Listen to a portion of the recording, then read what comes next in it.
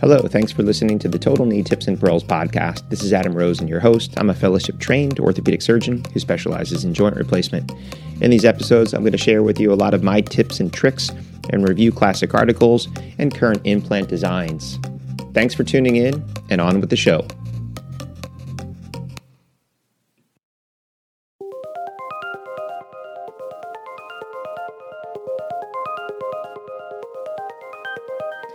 Hello and welcome back. This is Adam Rosen, and you're listening to the Total Knee Tips and Pearls podcast. So in today's episode, I actually want to talk about marine or ocean injuries. And you may think, hey, this doesn't really have anything to do with total knees. But here where I'm located in Southern California, I actually remember when I came to do my fellowship, and one of the first weeks I was on call, I got a phone call from the ER, and they said, hey, we got a patient here with a stingray injury. I thought, what?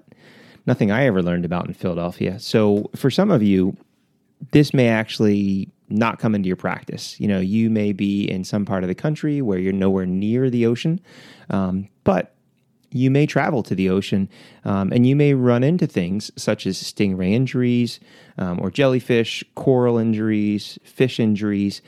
So it's something good to know about. One of the things that I've always looked into, and I just haven't gotten around to going to one of the CME courses, but Wilderness Medicine offers some awesome courses if you're into the outdoors. If you enjoy hiking, rock climbing, mountain climbing, skiing, snowboarding, you're in those types of environments. It's typically done in a place where there's outdoor events available. So while you're there, you can still take in things that are enjoyable in the outdoors if you enjoy those kinds of activities. But also at the same time, you're learning about all of these types of injuries. So I think, first and foremost, I'll just kind of jump into the stingray stuff since I was talking about it already. And I actually did go back, did a little research on just an old study. And what I found when we talk about animal injuries, insect bites, scorpions, stingrays, other types of, injuries that may hit the ER. This was a study looking back at a compilation of injuries throughout the U.S., and they found annual estimates, and this is in the decade from 2001 to 2010, marine injuries only accounted for 0.4% of those injuries.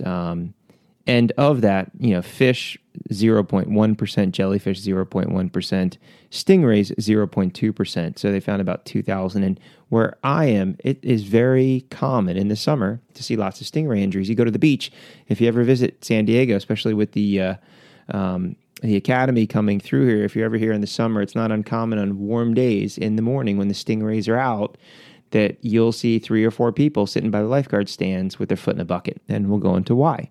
So stingrays, they typically go after people. These are very docile animals, but in the warmer summer months, in the low kind of water areas closest to the beach, where the water's nice and warm, is where they like to hang out. So first thing in the morning when you're heading out, that's where they're just kind of sitting.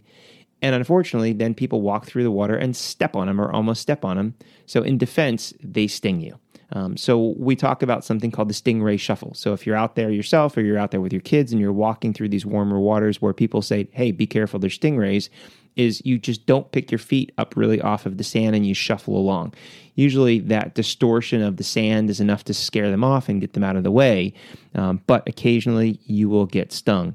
And I remember the first time I got stung, it was just after we had moved out here and I was out surfing and stepped one last step before I hopped on my board and went ping, told my friend, hey, I think I got bit by a crab. Being from the East Coast, that's what I associated it with. And he goes, yeah, we don't have crabs here. It was probably a stingray. One of the, if not the most painful thing that I ever had to deal with because it starts to burn. The venom gets in there. So the trick is getting out of the water and getting your foot into water as hot as you can tolerate without it burning you, typically for about an hour or longer, basically trying to denature the venom. So that's usually the first thing is, getting your foot in hot water. So the lifeguards typically have it, but get your foot in hot water and that gets rid of the pain almost immediately. If somebody goes to the ER though, you may get called and the question is, what do you do next? So if you do and are concerned about the stingray leaving the barb, you get an x-ray. And typically you can actually see the barb on the x-ray. That would be the one surgical indication where you'd say we have to go in and remove this foreign body. It is rare. But it can happen. So it's something to consider is getting an x-ray just to see if the barb is left in there. And typically, it's just a small little, pinhole and doesn't need a whole lot of aggressive antibiotic treatment or debridement. You just want to denature the protein, keep the area clean, keep the area dry, look for signs of infection. But typically these tend to resolve quite well. So next thing though, jellyfish. So jellyfish can cause a lot of pain. And the problem is that sometimes the tentacles are extremely large. So you may not even see the actual jelly, but still get entangled in its tentacles. So locally, around America, most of those are not really the deadly kind. So if somebody does get stung, it's these little bursts of these little vesicles on the tentacles that start to cause this pain and burning and irritation. So the first thing you typically want to do is wash it, thoroughly and get rid of any remaining tentacles if you can see them. So, if you're in the ER and someone calls you or you're just, on vacation, pair of pickups, tweezers, and just kind of gently trying to pluck these things off so you're not bursting those little vesicles that are causing a release of this toxin. And then typically just wash it with water. You can even use salt water for most of them if you don't have access to it, or just cold, fresh water. And then soaking it, depending on comfort, warm or cold, typically, warm to relax it. Now, vinegar, people talk about peeing on it. You got a jellyfish thing, pee on it. You don't necessarily have to pee on it, but tropical jellies, that's where vinegar can be very, very helpful to help denature some of those proteins. However, if it's a Portuguese man of war, vinegar can actually make it worse. The deadly, not necessarily deadly, but the dangerous ones are the box jellies. So these are more Indonesia and the South Pacific, things like that. And vinegar, again, can be utilized. So Portuguese man of war, don't use vinegar, actually makes it worse. But, vinegar for tropical, and be, concerned about the box jellies. And again, typically, just topical type treatments. I've never experienced the box jelly, so I don't really know a whole lot about them. So I'm not sure if a lot more is involved. So if you're going to be traveling to that part of the world, something definitely to look into. But we more typically get these not terribly aggressive and not terribly painful and problematic jellyfishes. Now, the other thing, fish, coral, again, can be quite sharp, can be quite abrasive. So local care. But the big thing then becomes infections. We talk about Aeromonas and Vibrio. We see also a lot of injuries from surfboard fins. Just had one recently, a guy, really ripped up a good almost 14 centimeter gash in his leg from the actual surfboard fin. And it's not necessarily that cut that you're worried about, but it's all the nasty stuff that live in the ocean. So typically, doxycycline, ceftazidime, or attafluoroquinolone.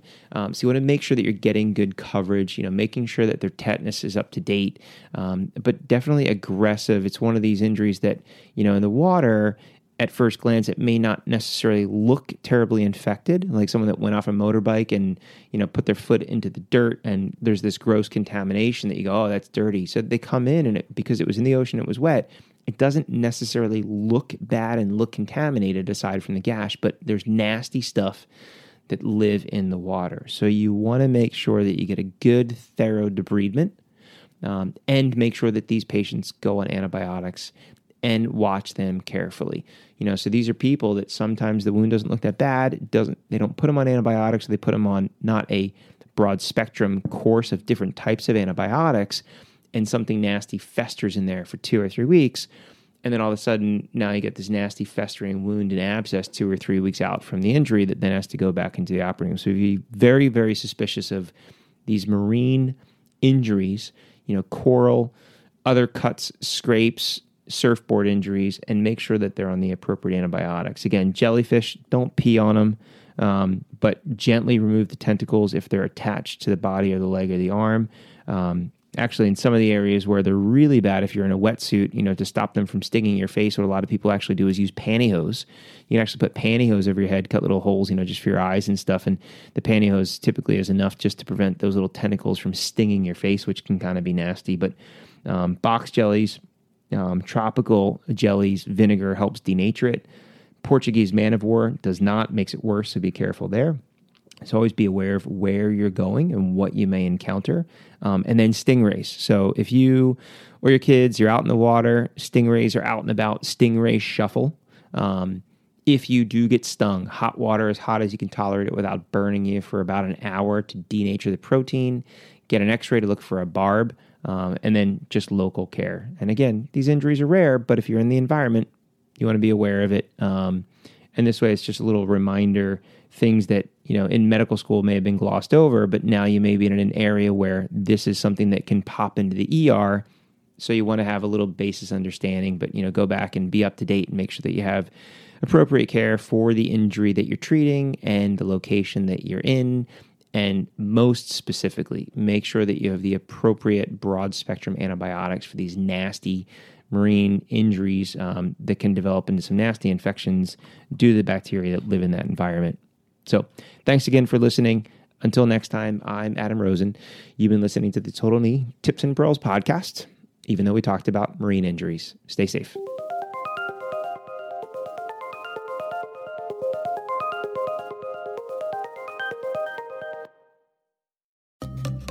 You've been listening to the Total Knee Tips and Pearls podcast. Make sure that you're subscribed so you'll be notified of future episodes. And please take the time to leave a review. It helps other people like you find the show. Until next time, stay safe.